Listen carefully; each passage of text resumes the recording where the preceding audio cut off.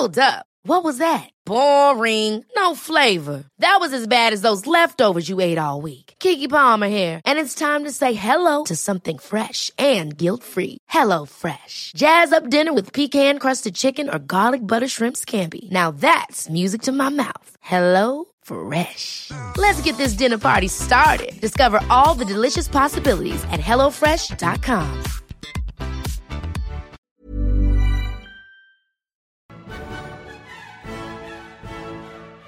Good evening and welcome to the History of Alchemy podcast. This is a special episode because I actually went to Munich to hunt down Peter Adamson, who's a professor at the LMU in Munich and also, of course, the host of the History of Philosophy podcast Without Any Gaps, who we've mentioned a couple of times. So welcome to the show, Peter. Thanks for having me here in your office. Oh, thanks. It's great to be on the History of Alchemy. Yeah, so today we wanted to go over Neoplatonism because we've mentioned it a lot on the show. It seems like almost every episode. And I thought, who better to ask about it than you? So to get things started, I think for our listeners that don't know, maybe we can kind of talk about Platonism first and talk about what Platonism was and then maybe talk about the differences.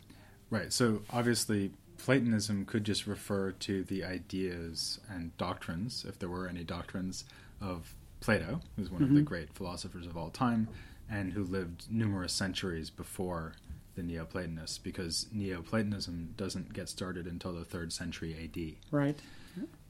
And actually, what we have from Plato isn't a body of treatises with doctrines, such as we have from, say, Aristotle, or, in fact, from most of the Neoplatonists. We have dialogues. Mm-hmm. And famously, in most of these dialogues, you have Socrates interacting with other characters, and they're arguing about various things like how to define one of the virtues or what is justice, things like that. And the Neoplatonists thought, and some people still think today, that you can go into the dialogues and extract philosophical positions. This is more plausible with respect to some dialogues than others. So with some of the earlier dialogues, the things Plato wrote towards the beginning of his career, which are sometimes called Socratic dialogues, they're much more open-ended. There's no resolution. The characters sort of try to define courage or something, make several attempts, and then they fail and agree that it would be good to go on looking. You don't really get the sense that you're being told what the answer is. Right. Whereas in a dialogue like The Republic, which is Plato's masterpiece, they're talking about justice and why it's better to be just than unjust. And Socrates puts forward a lot of very confident theories. So the Neoplatonists are most attracted to the dialogues of Plato, in which Plato seems, in fact, to be putting forward more ambitious philosophical theories. And within that, they were attracted especially to some dialogues that are not read as frequently today. So if you go to university and study Plato as an undergraduate philosophy student, for example, you probably would study some of the Socratic dialogues. You'd probably read The Republic and so on, probably read the Meno, the Phaedo. And these were certainly read by the Neoplatonists, and they even wrote commentaries on them. But there were some other dialogues that they really loved. One that's very difficult to understand called the Parmenides, which is this very abstract kind of logical exercise about the nature of unity and being. There's another one called the Timaeus, which is probably the most important Platonic dialogue for alchemy, because that's the one where Plato talks about the universe having been created by a demiurge or divine craftsman. And he also gives a theory about the 4 elements and how they're constructed. And as maybe I can say later, that it turns out to be a kind of atomism forward there. So in a way, he gives you the physical basis for understanding how alchemy could work. Most of the Neoplatonists are not alchemists. Right. Yep. But Neoplatonism, as you've said in a lot of your shows, is very influential on alchemy. And the alchemists are often referring to the kind of metaphysical picture that you get in Neoplatonism. And the Neoplatonists, in turn, were extracting that metaphysical picture from Platonism. So the things that we most of all associate with Plato's metaphysics would be the most obvious thing, the theory of forms. Yeah. So the theory of forms is actually not nearly as prominent in the dialogues as you might think. Okay. So I think before people read Plato, they think, oh, he's going to be kind of talking about the forms all over the place. And actually, it turns out that although there are passages where he talks about forms, he very rarely makes any attempt to tell you what they are. Mm-hmm. Okay. He very rarely tries to convince you that there are such things. Mm-hmm. Rather, they usually come in as a kind of hypothesis for answering some other philosophical question. So he might be trying to explain how words get their meaning. Mm-hmm. He might be trying to explain what the basis of ethics is. He might be trying to explain how knowledge is possible. And then he'll refer to these forms without actually explaining to you what they are. Okay, yeah. And interestingly, one of the clearest passages for understanding what the forms are comes in the beginning of this dialogue, the Parmenides that I mentioned. And what happens there is that he has a young Socrates meeting an old Parmenides, the great pre-Socratic philosopher, and he has Parmenides attack the theory of forms and refute it. And along the way, he has Socrates say what he thinks the forms are, these abstract paradigms. Yeah. So the idea is that if something is large, then like an elephant, say, it becomes large by participating or being a similitude of the form of large. Mm-hmm. So that's one thing, the theory of forms. Other things include the immortality of the soul, the fact that the universe is well designed, possibly by this divine craftsman that we find in Timaeus, and more generally, a kind of view according to which the things that are more real and more central in philosophy and more the objects of our knowledge tend to be things that are not material and bodily, but rather immaterial, transcendent things, i.e. forms, gods, like the demiurge, and the soul. And that is what the Neoplatonists are going to pick up and run with. Yeah, okay. And so so first of all, I guess Neoplatonists would have just called themselves Platonists. Absolutely, but, yeah. So what are some of the other differences that maybe they, like, what did they add to Neoplatonism that is not in the original, that Plato had nothing to do with? Yeah, well, I think it's actually worth emphasizing what you just said, which is that they thought of themselves as just Platonists who were offering a kind of exegesis of the doctrines of Plato in the way I described. So they're sort of pulling out the doctrines and formulating a systematic theory on the basis of some dialogues. And in fact, even within their favorite dialogues, there are some passages they really like. Okay, yeah. So the phrase Neoplatonism comes only in the last couple of centuries, right. So in modern scholarship. And it was originally kind of an insult. So the idea is there was like the old Platonists, who were Plato and his immediate followers, and there's the so-called Middle Platonists, who are people who come along around the early Roman Empire. And they're very influenced by Pythagoreanism. Yep. But they start having this metaphysical interpretation of Plato. And then the Neoplatonists carry that on. In fact, nowadays, there are even some scholars who don't want to use the word Neoplatonism anymore because they think it's pejorative. Okay. I kind of think we're stuck with it, so we should keep using it. But the other thing that I think now would be very widely recognized is that Plotinus, who's considered to be the first Neoplatonist, is not just coming out of nowhere doing something that no one has thought to do with Plato before, i.e. have this highly metaphysical and also ethically loaded and doctrinal reading of Plato. Rather, he's, in a way, just the next in a long line of Platonists who begin right with Plato's students and immediate successors, Chrysippus and Xenocrates. And then you can go all the way up to these Middle Platonists. And for a while, the Platonic Academy went skeptical, and so they don't have this doctrinal reading of Plato. But then with the Middle Platonists and Plotinus, you get more and more this temptation to read Plato as a doctrinal philosopher, and also to combine Plato with other philosophical movements like Stoicism and Aristotelianism. So one way of thinking about Plotinus is that he's just the most influential and successful of a line of Platonists who are weaving other philosophical ideas into the dialogues of Plato and reading Plato in a doctrinal way and putting a lot of emphasis on certain ideas, namely the ones I just mentioned. So the importance of transcendent metaphysical entities, the importance of being systematic, and maybe the most important thing of all, the derivation of all things from a completely unified first principle. And that's maybe the thing that's most distinctive about Neoplatonism. If you were going to put your finger on just one thing, like what's new about Neoplatonism, it's not the immortality of the soul, because that's been in Platonism right along. It's not the forms, that's been in Neoplatonism all along. And there were even Jewish Platonists like Philo of Alexandria who thought there were forms that are ideas in the mind of God, right? I remember that from your podcast. Yeah, right. There's the two podcasts sort of influencing one another.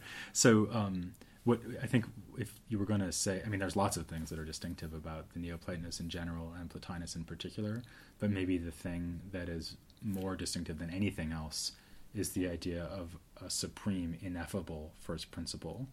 And the way is prepared for that by earlier Platonists, but Plotinus really explores that and develops this very distinctive hierarchical system with the one at the top. Yep.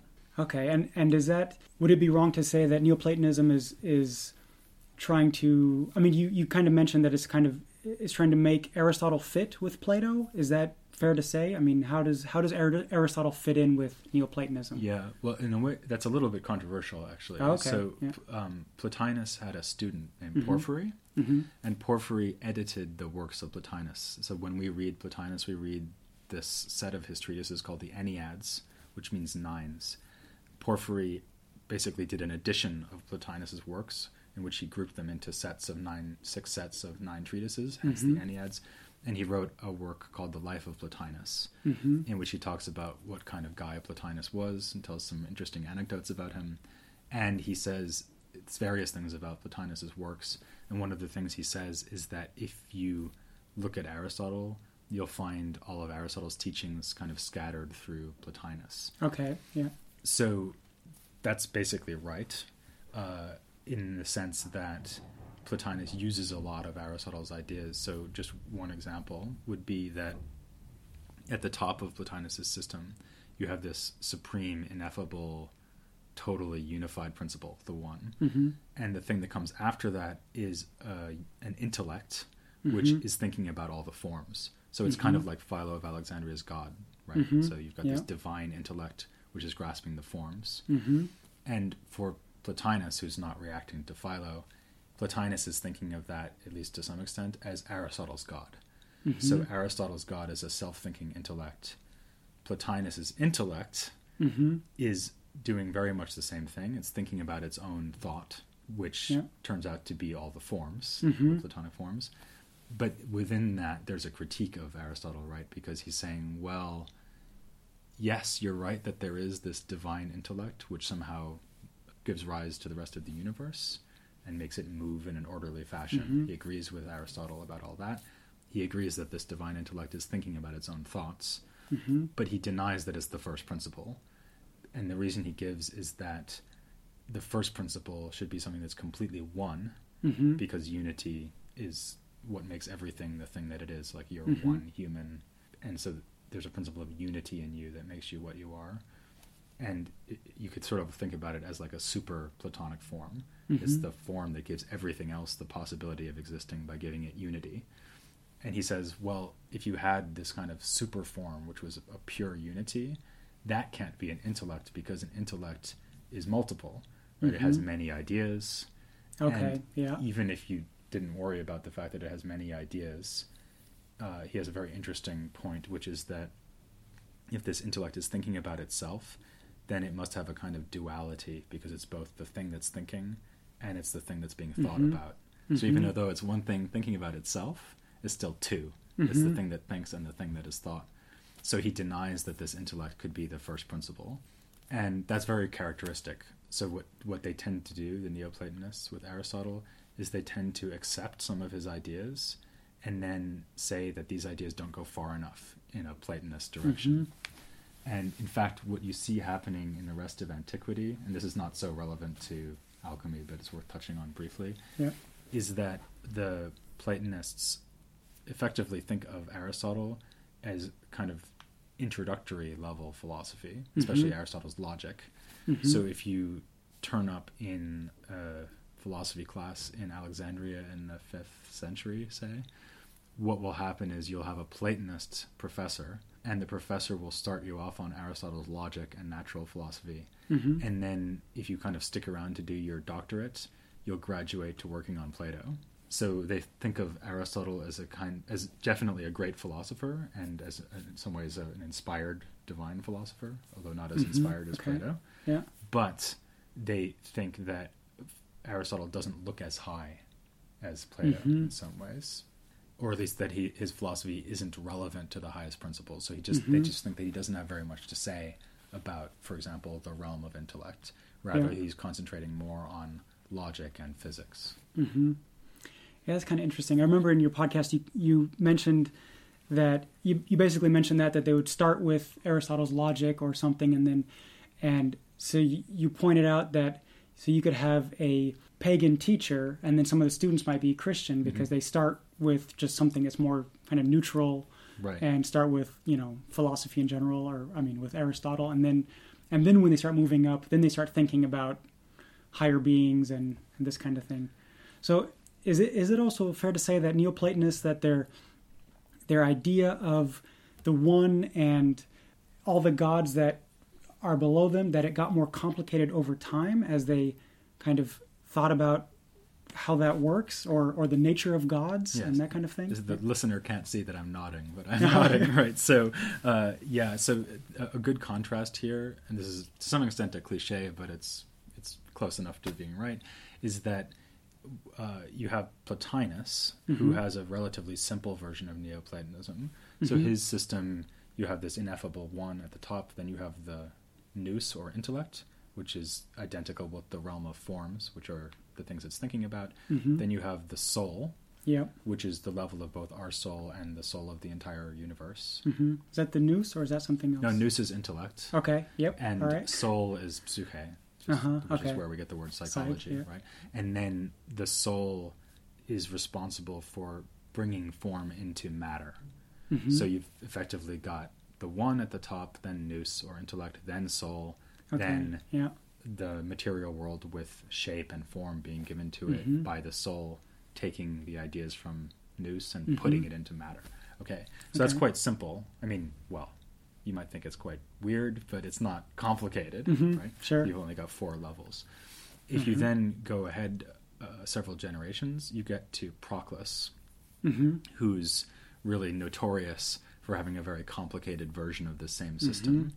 And this is a bit of a long story, but basically what he does is he generates a lot more levels within the system by invoking various laws of causation.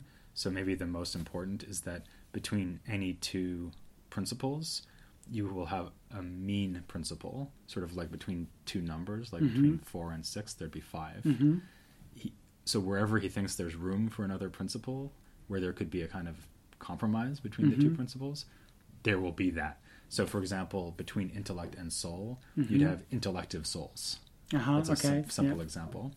And he also thinks that every level of the hierarchy will have its own supreme principle, which creates a series of beings or entities. And that starts already with the one. So the one is, as in Plotinus, this completely supreme, ineffable principle. And it generates not just the intellect, but also a whole range of unities, which he calls henads.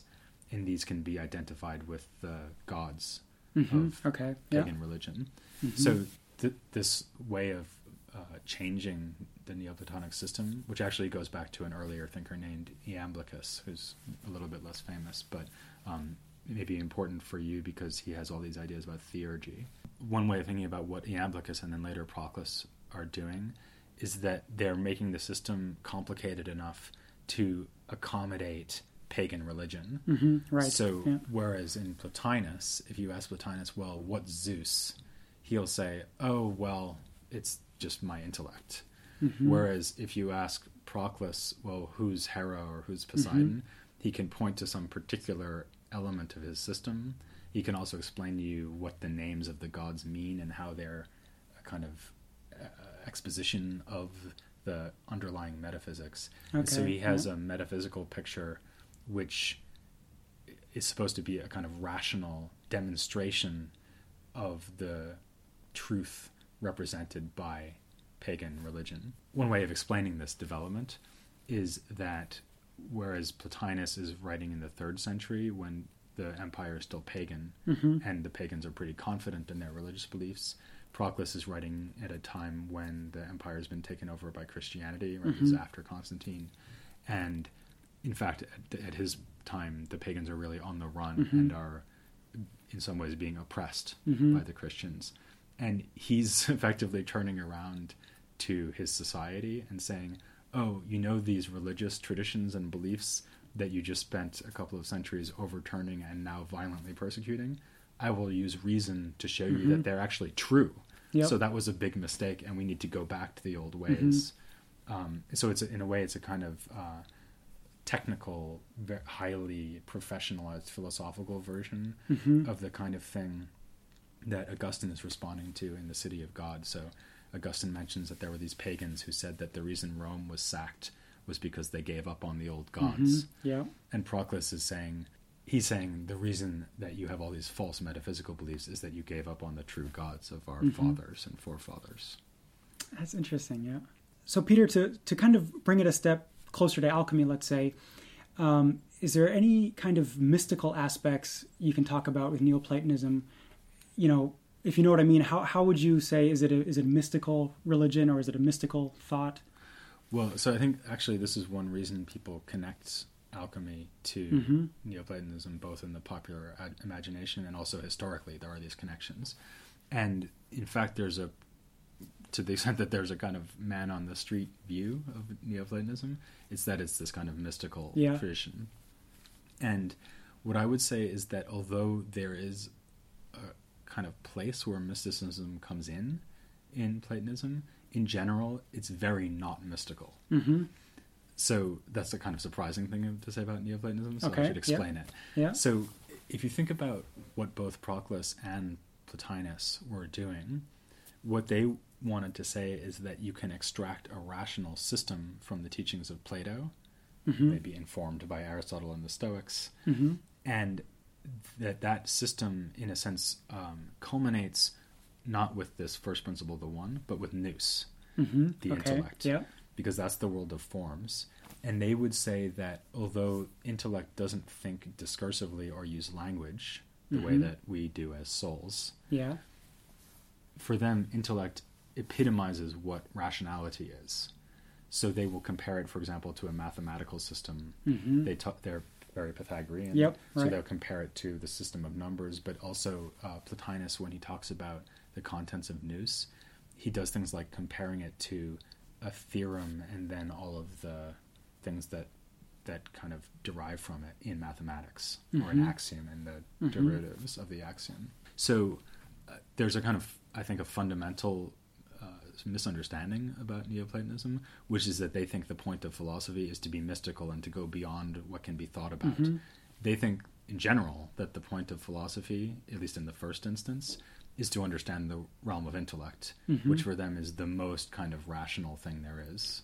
Okay, so it's characterized by order, by definition, by interrelations between forms, and so on. And then they want to say that realm of rationality and form is a unity, because it's one intellect thinking about itself. Okay, but then after that, so that in a way that's sort of what philosophy is for them, and they think that also has a lot of ethical implications, because they think that most people are making a mistake by focusing on the body when they should be focusing on this project of understanding the rational contents of intellect with their souls.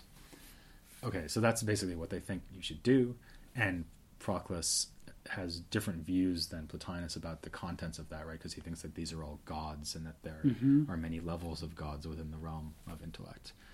But it's the same basic project.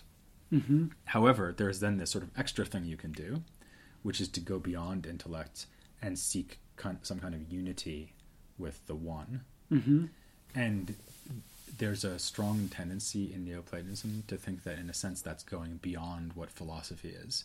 So Iamblichus, for example, when he talks about using theurgy, which is something we can talk about in a second, to contact the gods, he thinks of that as going beyond kind of standard rational philosophy, precisely because it's like one-on-one contact with the gods. It's not something that can be achieved through demonstrations or rationality. And so even in Plotinus, who's a much more, as it were, rationalist thinker than Iamblichus or Proclus, for him this project of seeking unification with the one is definitely the highest goal we can pursue, but it's not like that's what he's always talking about in his writings. Yeah. It's something that comes up very occasionally, and it's something that's hard to talk about. So the one is this ineffable principle that you can't really grasp with your mind, you can't grasp with speech. And so when he talks about it, at one point he says that the only way to get to it would be to take away everything, as he says. And that is a mystical idea, obviously. And because of this aspect of Neoplatonism was very influential on the mystical tradition. So you see Neoplatonism having an influence on Islamic mystics like the Sufis, Jewish mysticism like Kabbalah, and Christian mysticism such as you find later in the Renaissance and so on. But I would deny that it's fundamentally a mystical kind of philosophy. It's a rationalist kind of philosophy that then has a kind of mystical moment, as it were, on top.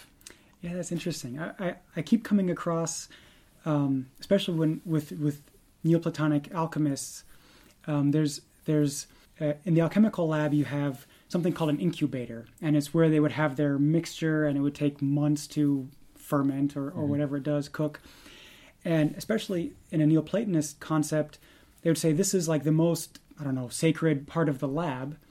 And some alchemists believe that it would only be successful if you kind of would contemplate God over the incubator, or kind of like meditate, but not in an Eastern sense, but just kind of, I don't even know how they mean it, sit there and contemplate God, try to be closer to God or something. Or and pray, maybe. Maybe pray, yeah. And it's always in a Neoplatonic concept, and I'm never quite sure what they mean, but I guess you'd sit there and, maybe pray, contemplate the nature of the divine. I'm not sure what that would mean. So I would connect that to theurgy, which Yeah, I mentioned okay. a couple of times. Yeah. So what is theurgy? Well, the actual word means God making, or making God. Right? Okay, So theos means God. The idea is that a theurgic ritual or object, like an amulet, or maybe an alchemical compound, although that's not usually what we think of when we think of theurgy. We think more of that's what I think of. That's what maybe what listeners of this podcast think of. But when Iamblichus, for example, who's sort of the great Neoplatonist theurgist or theorist of theurgy, he thinks about it more in terms of like magical words, magical items like amulets, or maybe symbols, numbers, stones with things inscribed on them, statues. So there was this tradition of animating statues. Right. Like the goddess would start to talk or light on fire or something. So that's theurgy. And this was actually controversial within Neoplatonism. Plotinus' student Porphyry wrote a work in which he asked a lot of skeptical questions about these practices and suggested that probably they wouldn't work, and that in some cases they were very inappropriate because they would do things like shouting obscenities as a way of invoking the gods, and Porphyry would say, what are you doing? So this is kind of the rationalist wing. This is a student of Plotinus, right? So Plotinus and Porphyry stand for this rationalization of pagan religion, where pagan religion is being assimilated to the simpler version of Platonism they put forward in their works. And Iamblichus wrote a response to Porphyry's questions in which he defends the possibility of theurgy. So what he's saying is that because the soul doesn't have the ability to rise above its own level within the Neoplatonic system, since the gods are all up above the soul, they're in the realm of the intellect or even in the Hanatic realm around the one, the only way to get access to the gods, as it were, would be to ask the gods to come to us. So this is sort of like, Muhammad's not going to the mountain, the mountain's coming to Muhammad, right? And so the question is, how would you do that? And the answer is you use some kind of appropriate symbols. And the symbols will be things like special words or special diagrams or whatever. And so I think one way of thinking about the connection between Neoplatonism and alchemy, although this is kind of an impressionistic suggestion more than something that where I have a particular text in mind, is that the alchemist is trying to do something in the physical realm that will allow the divine immaterial principle to manifest itself. And I think here it's important to remember that the Neoplatonists think anyway that the physical universe is completely suffused with divinity, right? So everything gets its character from the forms, which are up in the divine nous. Yeah. And in general, it's not like God is not there. It's more like we aren't seeing God, or we're not seeing God's effects as clearly as we might. So when you do something theurgic, and that could include prayer, by the way, when you do something theurgic, you are allowing the divine to make itself more manifest than it usually is. So you could think about it as an alternative to what Plotinus and Porphyry were suggesting. So their idea was, well, we'll use rationalist philosophy to kind of raise our souls to the level of nous and see the contents, i.e. the Platonic forms. This is still all grounded in Plato, right? In Iamblichus and then Proclus, the idea is, well, we're stuck at the level of soul, so we can use language to kind of unfold the contents of nous. But if we want a more intimate connection with the divine, we have to do something else. We have to do theurgy. And I would associate alchemy more with the theurgic end of Neoplatonism than Makes sense, yeah. The kind of discursive end that you find in Plotinus and Porphyry. Yeah, that's interesting. Yeah, I wondered if like the whole idea of the philosopher's stone, because it's often by the early modern period, it's often described as gold that's purer than gold. And I've kind of wondered, does that go back to a Neoplatonic sense, that it's like it's closer to the form of gold, or is that just... Yeah, or maybe one way to think about that, which would be very Platonist in general, not just Neoplatonist, is that the thing that is most the sort of thing that it is the cause of other things being like that. So to put that less abstractly, the cause of largeness is the form of large, which is just the large itself. Yeah. Right? So one way of thinking about the philosopher's stone might be, well, it's the sort of essence of gold, physically realized now instead of being a form. But that just means it's the thing that can turn other things gold. Yeah. Right? That's a very Platonist thought. Okay, that's interesting. Right? Yeah, because they tend to link the idea of the core essence of something with the cause of other things sharing its properties. So even the soul, for example, is alive and gives life to the body. So there's, in general, they'll say, well, you know, the paradigmatic case of X will be the cause of other things being X. That's, in a way, the most Platonic thought there is. Yeah, okay. And so, in a way, what you just said about the Philosopher's Stone could be an illustration of that. That's interesting, yeah. I've been meaning to ask you that. That's great, yeah. While I still have you here, is there anything else that you could say that has a connection between alchemy and Neoplatonism in general? Or yeah, so one thing is that there are actually some authors who are considered to be Neoplatonists and alchemists. Actually, the best example is someone named Stephanus of Alexandria, who's one of these people I mentioned earlier who's commenting on Aristotle and so on. And there is a Stephen, or Stephanus, who's an alchemist.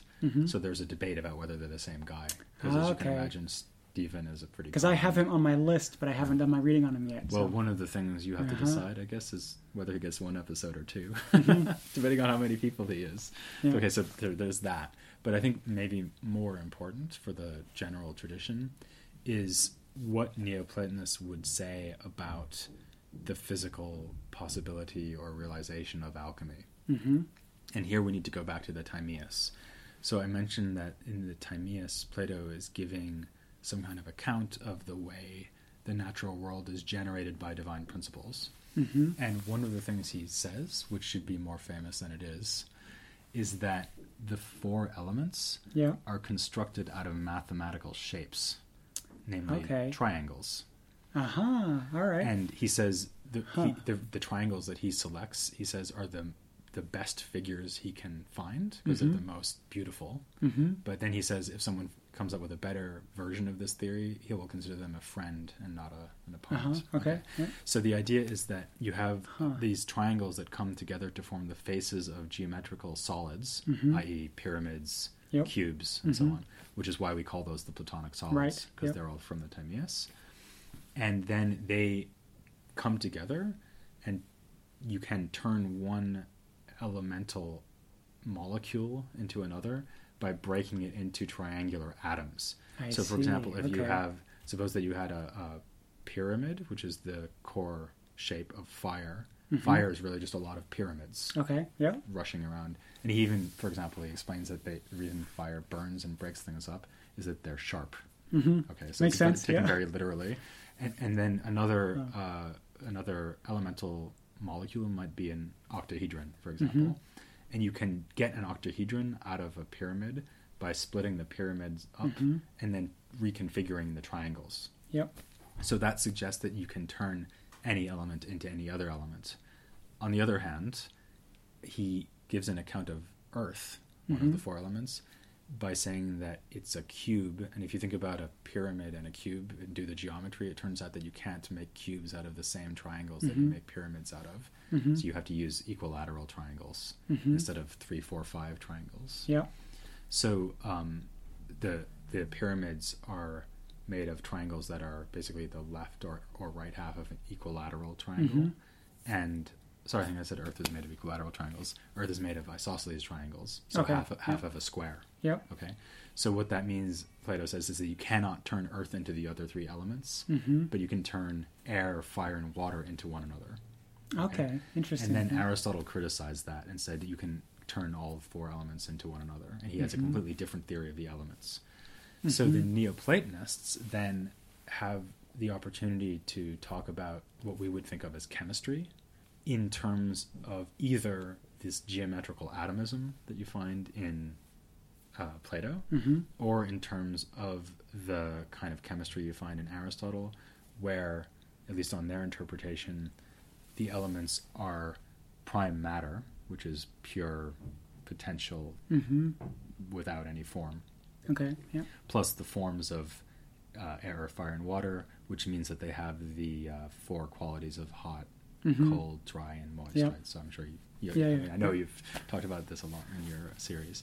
So effectively, you've got two completely different models for explaining chemistry, and these then, I think, in some ways become the two options for later alchemists. So they can either think about alchemy in the Aristotelian paradigm, which is to think about prime matter receiving qualities, Yep. hotness, coldness, moisture, dryness, or you can think about chemistry mathematically. So you can think, well, if I break things all the way down, what I'll get at the bottom won't be some qualities residing in bare matter. What I'll get is basically space that's been shaped in a certain way. Right? And, of course, it turns out Plato's right. In some sense, like chemistry is mathematics. It's not qualities, Yeah. as we now know, maybe. But obviously the dominant chemical theory throughout the Middle Ages and Renaissance was Aristotelian. So it's interesting, therefore, to see that the Neoplatonists, because they're so keen on Plato, they actually rise to the defense of the geometrical atomism. So you have commentaries where they look at Aristotle's critique of Plato and say, oh, well, his criticisms of Plato's atomic theory are based on misconceptions, and in fact, maybe he's not even criticizing it, maybe he's just warning us not to misinterpret it, which is one of their favorite ways of harmonizing Plato and Aristotle. So actually, I think that if you wanted to think about the way that chemistry underlies alchemy, in a sense, and of course, in some ways, there's no difference between the two, right? I mean, we differentiate alchemy and chemistry in a way that they at least didn't have a terminological way of doing, right? So, I mean, alchemy is just the word chemistry with the Arabic definite article. Yeah. In front of it. I mean, in the 17th, 18th century, it was kind of the same thing, but yeah, they're very different principles. No, right, absolutely. But what I mean is that there's a continuity between the two disciplines. At a minimum, there's a continuity. And that means that understanding the kind of Platonic and Aristotelian and then Neoplatonic theory of chemistry is really important if you want to understand what alchemists, or maybe guess, since they usually don't say, if you want to guess what the alchemists might think is actually happening at the micro level when you, for example, turn lead into gold. That's interesting, yeah.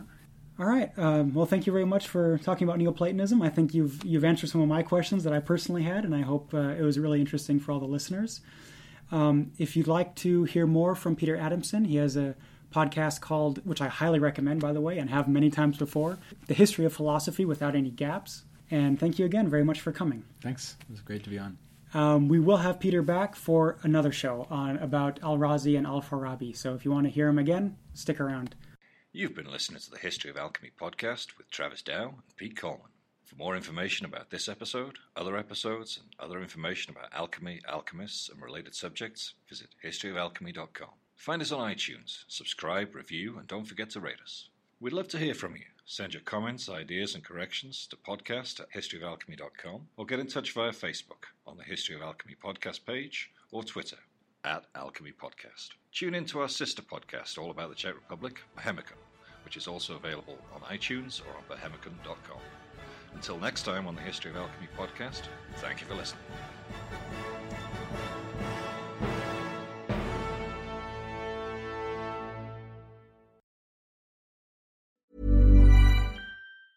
Ever catch yourself eating the same flavorless dinner 3 days in a row?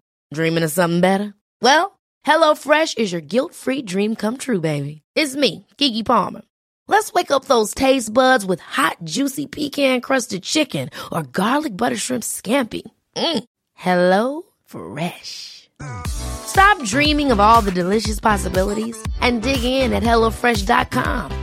Let's get this dinner party started.